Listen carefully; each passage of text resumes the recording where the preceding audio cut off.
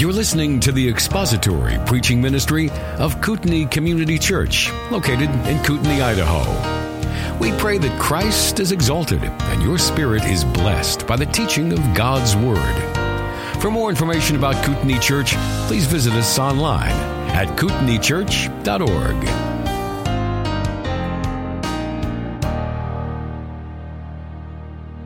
Hebrews chapter 12. Today we are back in Hebrews 12, and you will likely be relieved to find out that we are nearing the end of our study in God's discipline. In fact, the study in God's discipline may be itself discipline in your life as you're looking forward to the affliction being lifted and moving on to more important, or we should say more enjoyable subjects later on.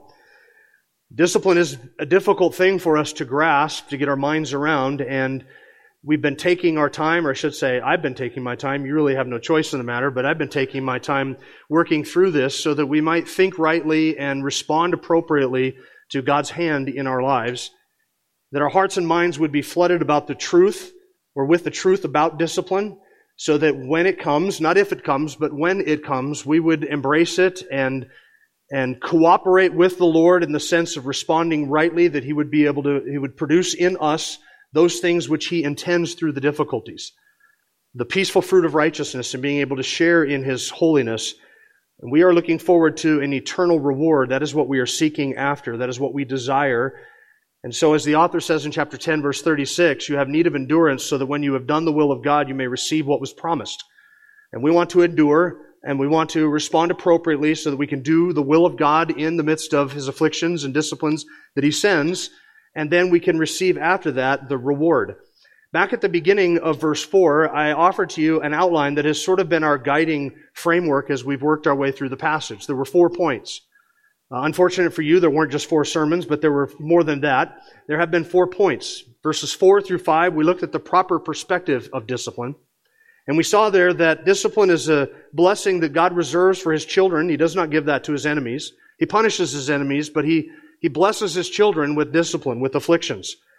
Discipline is from a heart of love and not from wrath. There is not a drop of God's wrath that is mixed in with His discipline in our lives, not a bit. It is all motivated by His fatherly and redeeming love. And we embrace discipline by not despising it, by not looking down upon it, and by not despairing under it. And those are really 2 opposite extremes. The one is to reject it and to hate it, and the other is to just lose heart underneath of the discipline. Then in verses 6 through 8, we looked at the proof of discipline. We saw that discipline is an evidence of God's fatherly love for us, and it is an evidence of our adoption into His family. Then in verses 9 and 10, we saw the purpose of discipline, which is our sanctification as God prepares us and molds us and shapes us so that we might share in His holiness and enjoy holiness of life. And now we come to verse 11, and we're looking now at the product of discipline, that God produces in us the peaceful fruits of righteousness. Look at verse 11. All discipline for the moment seems not to be joyful, but sorrowful. Yet to those who have been trained by it, afterwards it yields the peaceful fruit of righteousness. Now there are a number of contrasts in verse 11. There is the contrast between what discipline seems to be doing, that is creating sorrow, and what it is actually doing, which is creating the peaceful fruit of righteousness. So there's the contrast between those 2 things. There's the contrast between how discipline affects us and how we experience it in the moment. No discipline seems joyful in the moment, in the present, but afterwards, that's the contrast, afterwards it yields the peaceful fruit of righteousness. So there is the contrast between what it seems to be doing and what it is actually doing, between what it does in this moment or how we experience it in this moment and how we actually experience it in the time that is to come, in the future when it produces the fruit. And then there is a difference, of course, between how discipline feels to us and the fruit that we enjoy from it. And it's 2 totally different things. And the difference is between what is taking place in the moment and what takes place or what is enjoyed in the future. And these contrasts confront us with the necessity of embracing discipline by faith. We're not that far removed from Hebrews chapter 11, and we spent more than just a couple of weeks in Hebrews 11 looking at the definition of faith and all of the manifestations of faith in the heroes of old, all the way through the Old Testament, beginning back even just after the sin of man outside the garden with Cain and Abel. And we looked at all the expressions of, not all the expressions, but all the expressions in Hebrews 11 of faith and what it is and how it preserves and protects the child of God in the life that we live through the difficulties and the afflictions, the trials and the tribulations that inevitably come into this life. And we looked at all of those examples of men and women of whom the world is not worthy. Men and women who did not live for this life, but lived for the next. And they looked forward to the life that is to come and did not judge the faithfulness of God to His promises based upon what seemed appropriate to them in the moment, but instead judged the faithfulness of God to His promises based upon the character of God, that He is trustworthy and that He will keep His word. And so these are men and women who looked forward to the life that is to come. The author is calling us in chapter 12, I should say, the author is calling us to embrace discipline by faith and to face the trials and the afflictions with the same faith that preserved the men and women of old, to approach the difficulties and hostilities of this life with the same resolute trust in God and His promises as we look forward to afterwards when discipline yields the peaceful fruit of righteousness. And to not judge the character of God or His love for us or His purposes in terms of what seems to afflict us in the midst of the moment. So verse 11 is about anticipating the peaceful fruit of righteousness which is to come, which is in fact the forward-looking element of faith. And we don't assess the character of God by what seems to be striking us in the moment. So verse 11 is our text for this morning. We've noted a couple of the contrasts in the verse, and so we'll kind of approach the verse from that perspective, noting the contrast. So here would be our outline for this morning. Number one, we're going to notice the pain of discipline that is our present experience. Look at that. All discipline for the moment seems not to be joyful, but sorrowful. And then we'll notice the product of discipline, which is our future expectation. Yet to those who have been trained by it, afterwards it yields the peaceful fruit of righteousness. There is the contrast between what we experience now and what we can anticipate for the future. So let's look first at the pain of discipline that is our present experience. Verse 11, all discipline for the moment seems not to be joyful, but sorrowful. Now I have to appreciate the author's bluntness. Right? After all of this talk about discipline, he just comes right out and says to us something that we've probably been longing to hear since verse 4, and that is that all discipline seems not to be joyful in a moment, but sorrowful. This is how we experience discipline. We don't experience discipline as something that we enjoy. We experience discipline as something that causes us deep sorrow. Discipline is not joyful. It's sorrowful. It's sorrowful in the moment. It's sorrowful for the whole time that we're going through discipline. In fact, discipline is not intended to be joyful. This is why I appreciate the author's bluntness. How much discipline is joyful? All discipline for the moment seems not to be joyful, but sorrowful. So not some discipline is sorrowful. Not most discipline is sorrowful. But how much? All discipline in the moment seems not to be joyful, but instead sorrowful. This, in fact, is the nature of discipline. And I shouldn't have to say this, but I'll go ahead and say it. Chastisements and discipline by nature are unpleasant. That is the point. That's the point. The point of discipline is that it's unpleasant. The point is not that it is joyful, but that it is sorrowful. Discipline is intended to cause sorrow. So if you say, God has brought an affliction into my life, and I am not enjoying this, this causes me deep grief and sorrow and pain in the moment. That's the point. It's not intended in the moment to cause you anything else but the sorrow and the affliction and the trial that you are experiencing in that moment. That is the whole point of discipline. All discipline seems not in the moment to be joyful, but instead it is sorrowful.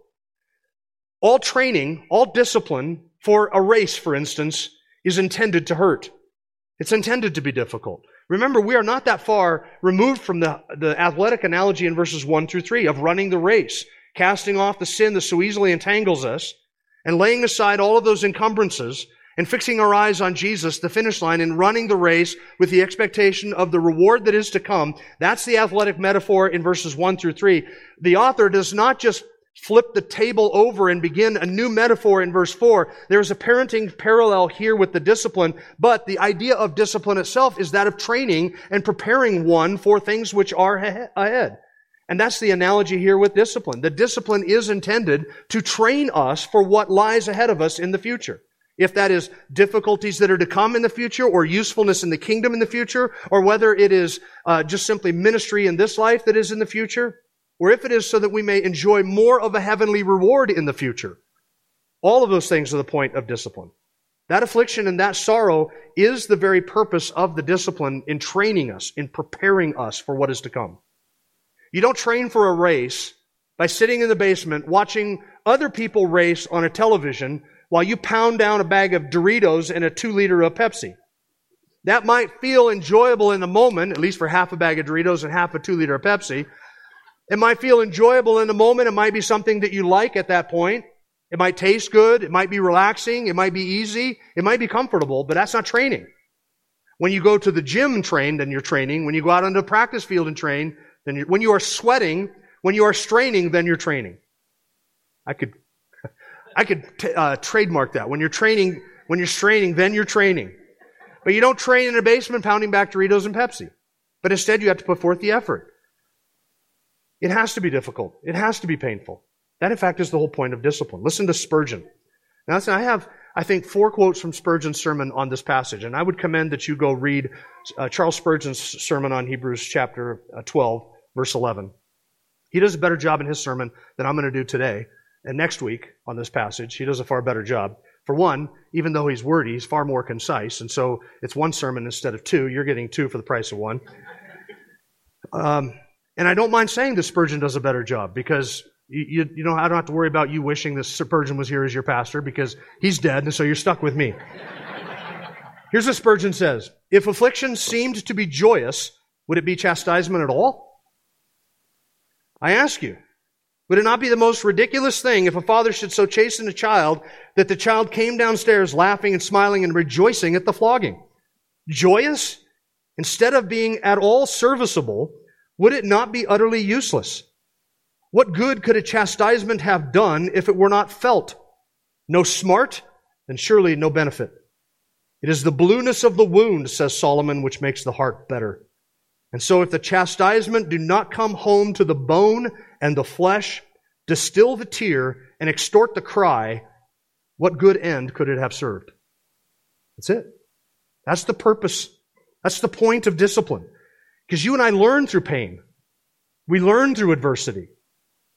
God teaches us things in the midst of suffering that He does not teach us outside of suffering. I would dare say even He teaches us things in suffering that we could not learn outside of suffering. The suffering is the point. There's a sanctifying work effect that is going on.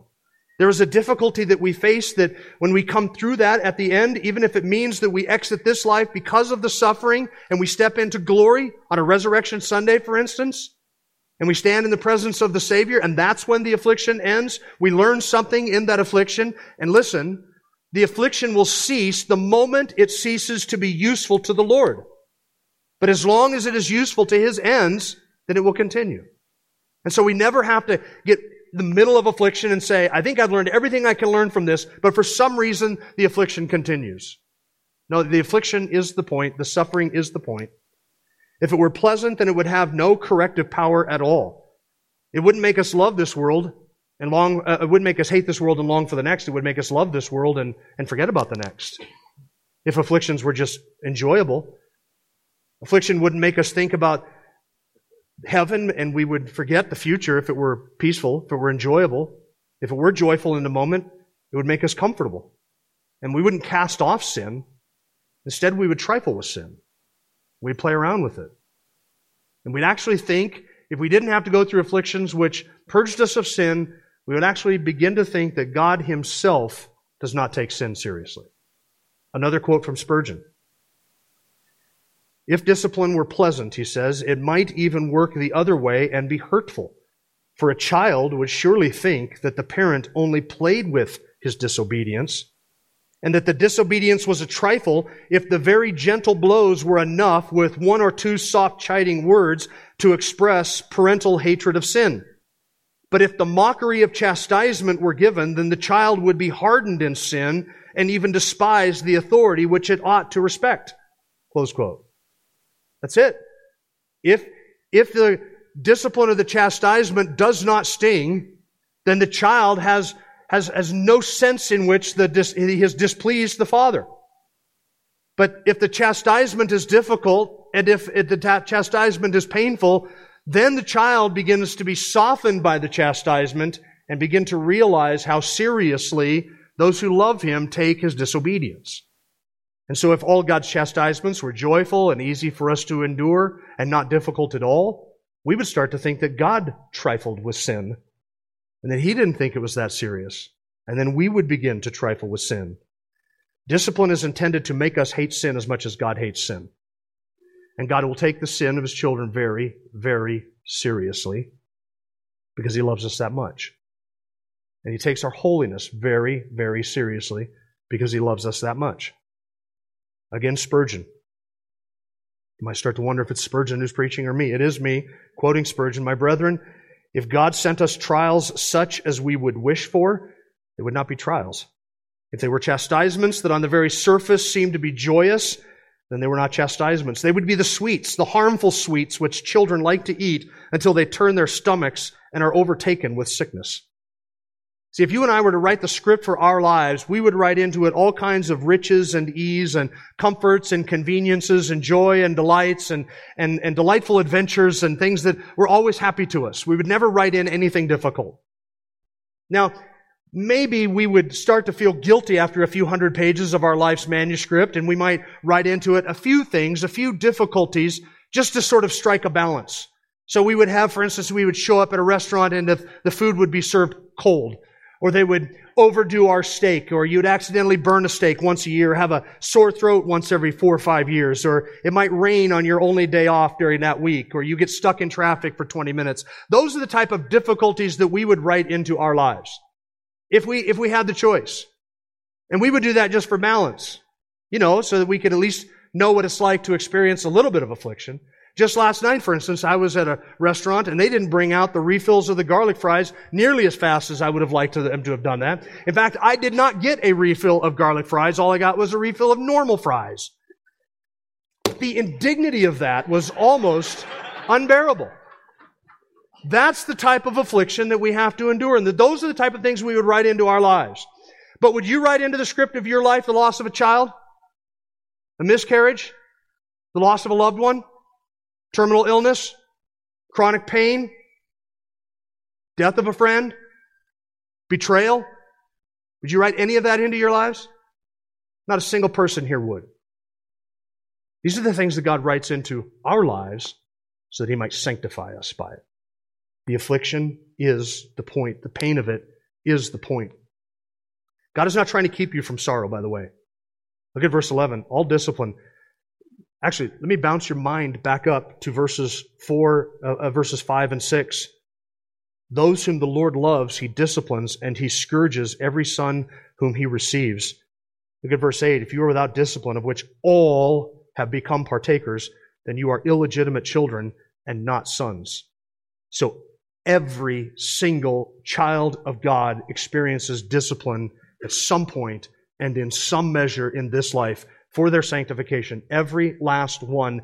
And if you are without discipline, you are an illegitimate child, not a true legal child. You have no inheritance. You're not part of that family. If you're in the family, then discipline is your blessing. And all discipline is what? Sorrowful. Doesn't feel joyful. So therefore, if God's intention is to bring discipline into all of our lives, and all discipline is sorrowful, then sorrowful is His intention. In the moment. In the moment.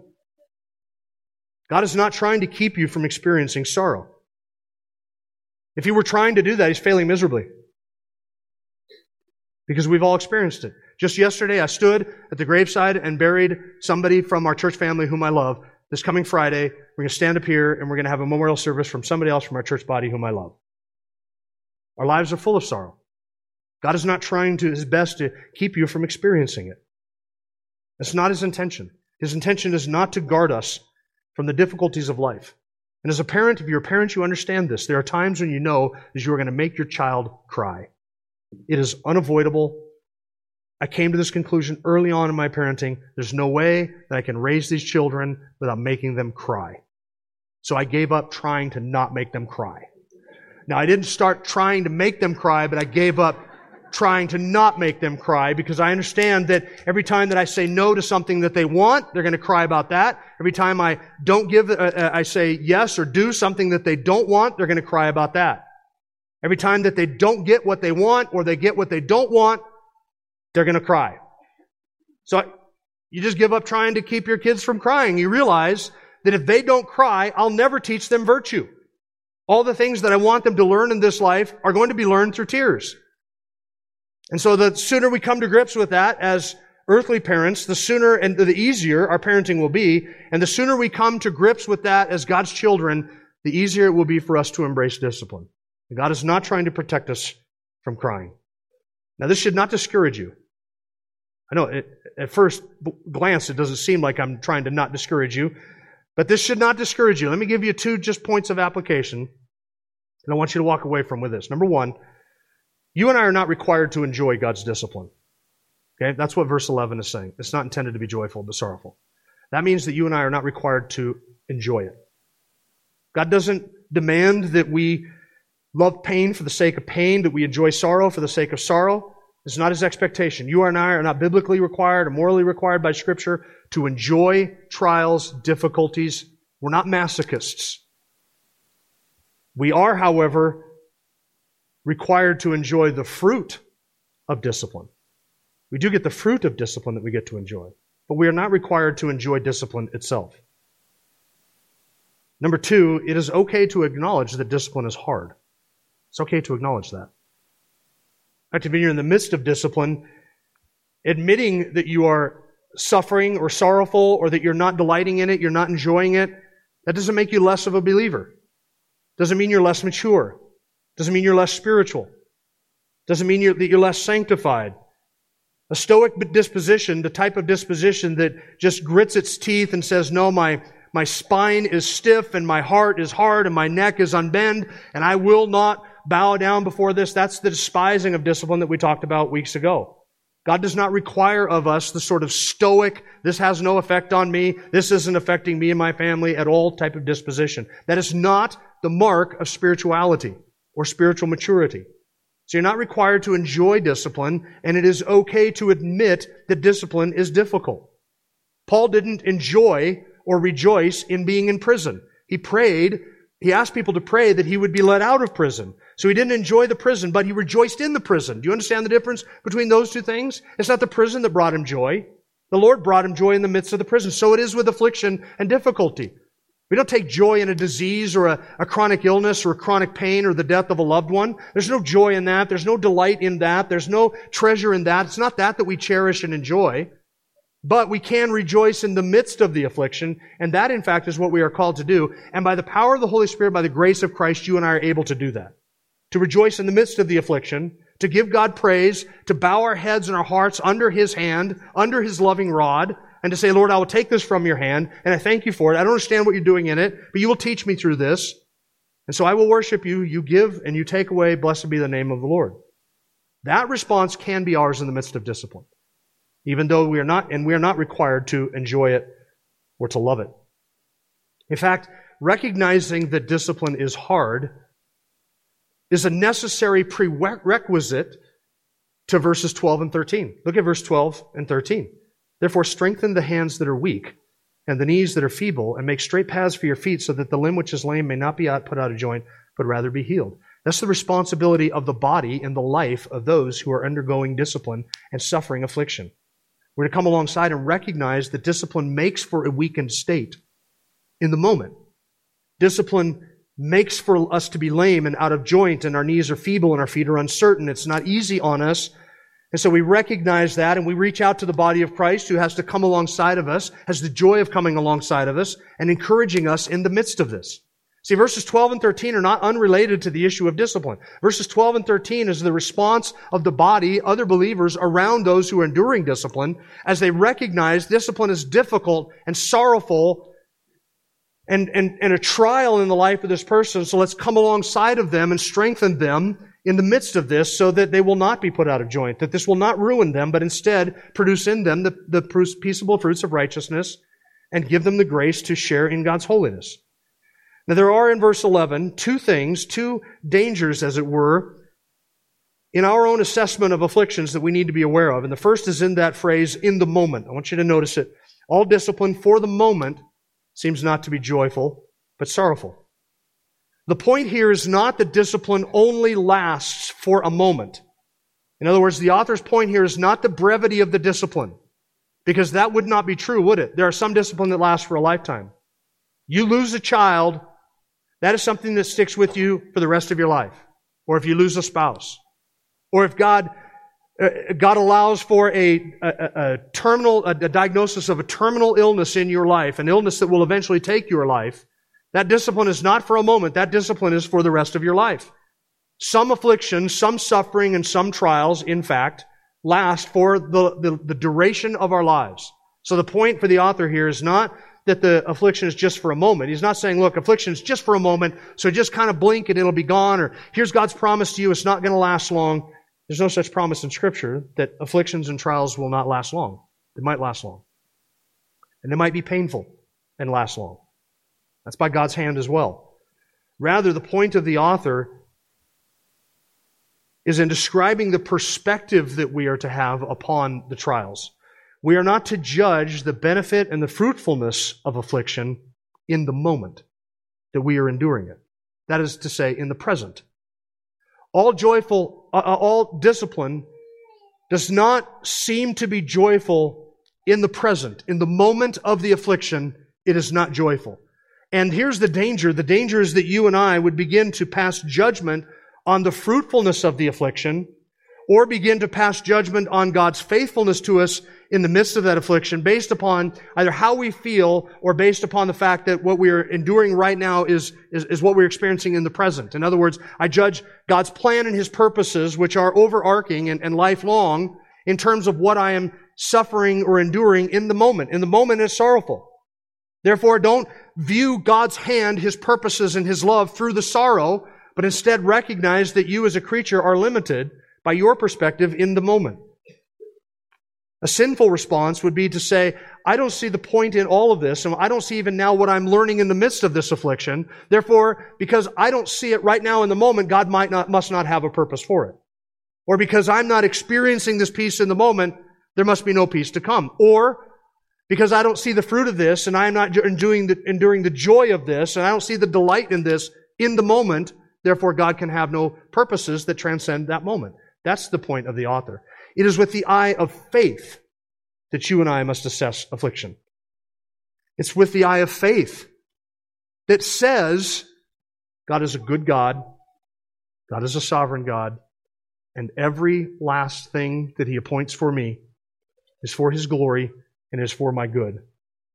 And it is because of His infinite love for me that I can look beyond how I feel about this in the moment and see the hand of God in the broader, writ large.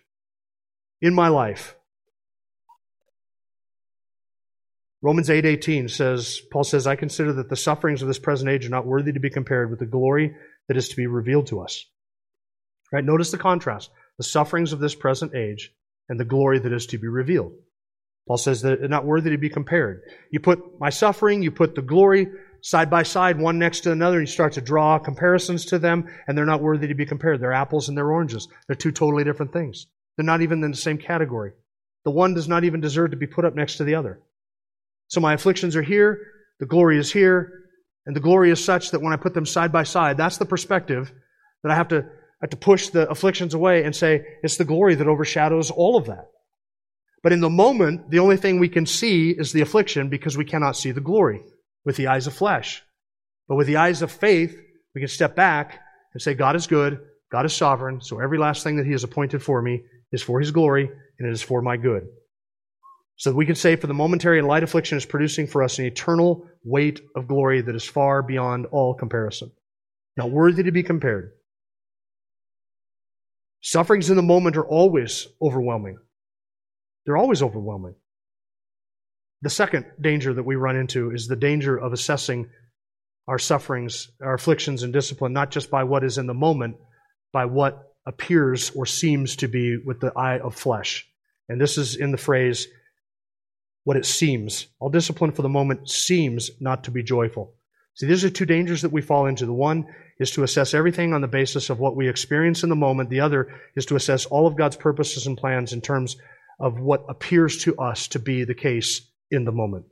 This describes this word seems here is the word from dakeo. It's a verb that describes to perceive or to think, to suppose or to presume or to assume, to believe. It describes what strikes the senses, what appears to the senses, and not the spiritual senses, not the eye of faith, but the natural senses, what strikes the eye in the moment. And this, unfortunately, in this world is all that we have to go by in terms of our fleshly afflictions and what seems to us, and the assessment that we can make in this world. If it's just in terms of the moment, and if it's just in terms of our assessment of it in this world from what we can see, then we will always despair in the moment of the afflictions. This is the assessment of flesh and blood, how it appears to us.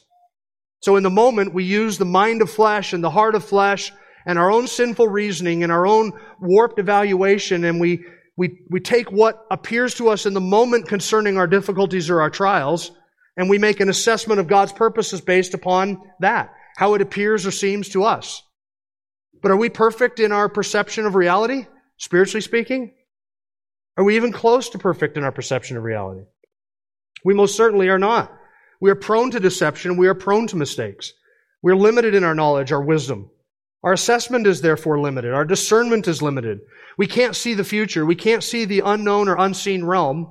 We don't know what the future holds for us, so that the difficulty that we are enduring right now may in fact be preparing us for something even greater later on. And not a difficulty, but a blessing. But we can't see that because we have eyes of flesh, and without the eyes of faith, we cannot even believe that God would be doing something like that through our discipline. We can't see everything unfolding in our lives. There are tons of things that are hidden from us that we don't know, dangers which we might face, sins that threaten to undo us, the devil's designs in our lives. All of that is unknown to us. And so the minute we begin to assess our discipline based upon how it seems to us in the moment, we have immediately stepped into the darkness and we've begun leading ourselves around into ditches. And the author is saying you can't do that. Last quote from Spurgeon. So it is with many of us. We are so jealous of our own ease and pleasure that the moment we even see the rod, we are affrighted and alarmed, and at the very first stroke of it, before it has even made the flesh to tingle, we think it is utterly unbearable and that God intends to destroy us. What then? With the clouds of fear, the dust of unbelief, the smoke of ignorance, and the midst of selfishness, it is little wonder that we do not perceive the truth, and thus we say, no chastisement seems to be joyous. I see, that's the assessment of the flesh. The midst of unbelief, the smoke of doubt, the delusion of our lack of discernment. We can't see even 1% of what is real concerning our lives, the lives of others, or our futures. We don't have any of that. We are blind men in a dark room with black walls on the surface of the room, and we are stumbling about in the midst of our affliction. And in comes the truth of Scripture, and the light comes on in the room, and the light says, God is good, God is sovereign, and every last thing that He has appointed for us is for our good. Even if it is difficult, even if the sorrow in the moment seems unbearable, God is doing something good through it. So you can either stiffen your neck and resist that, or you can bow your head and embrace it. But stiffening our necks and resisting that, it's not going to unlock the door and get us out of that dark room. We just simply do not know what all is going on, and we have to confess our ignorance. In fact, that's the best we can do, is to confess our ignorance in that moment. Not to judge or assess the work and the hand and the purposes of God upon what seems to be true, appears to us in the moment, but based upon what God's Word says is true. And that takes the eye of faith.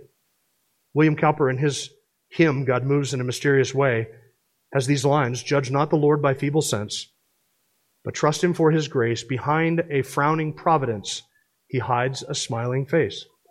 His purposes will ripen fast, unfolding every hour. The bud may have a bitter taste, but sweet will be the flower. Right? It seems to us in the moment to be sorrowful. That's the bud. has a bitter taste, but sweet will be the flour. Afterwards, it will yield the peaceful fruit of righteousness. Thank you for listening to the latest podcast from Kootenai Church. If you'd like to learn more about Kootenai Church or to donate to our church ministry, you can do so online by visiting kootenaichurch.org. We hope you enjoyed this podcast and pray you'll join us again next time. Once again, thank you for listening.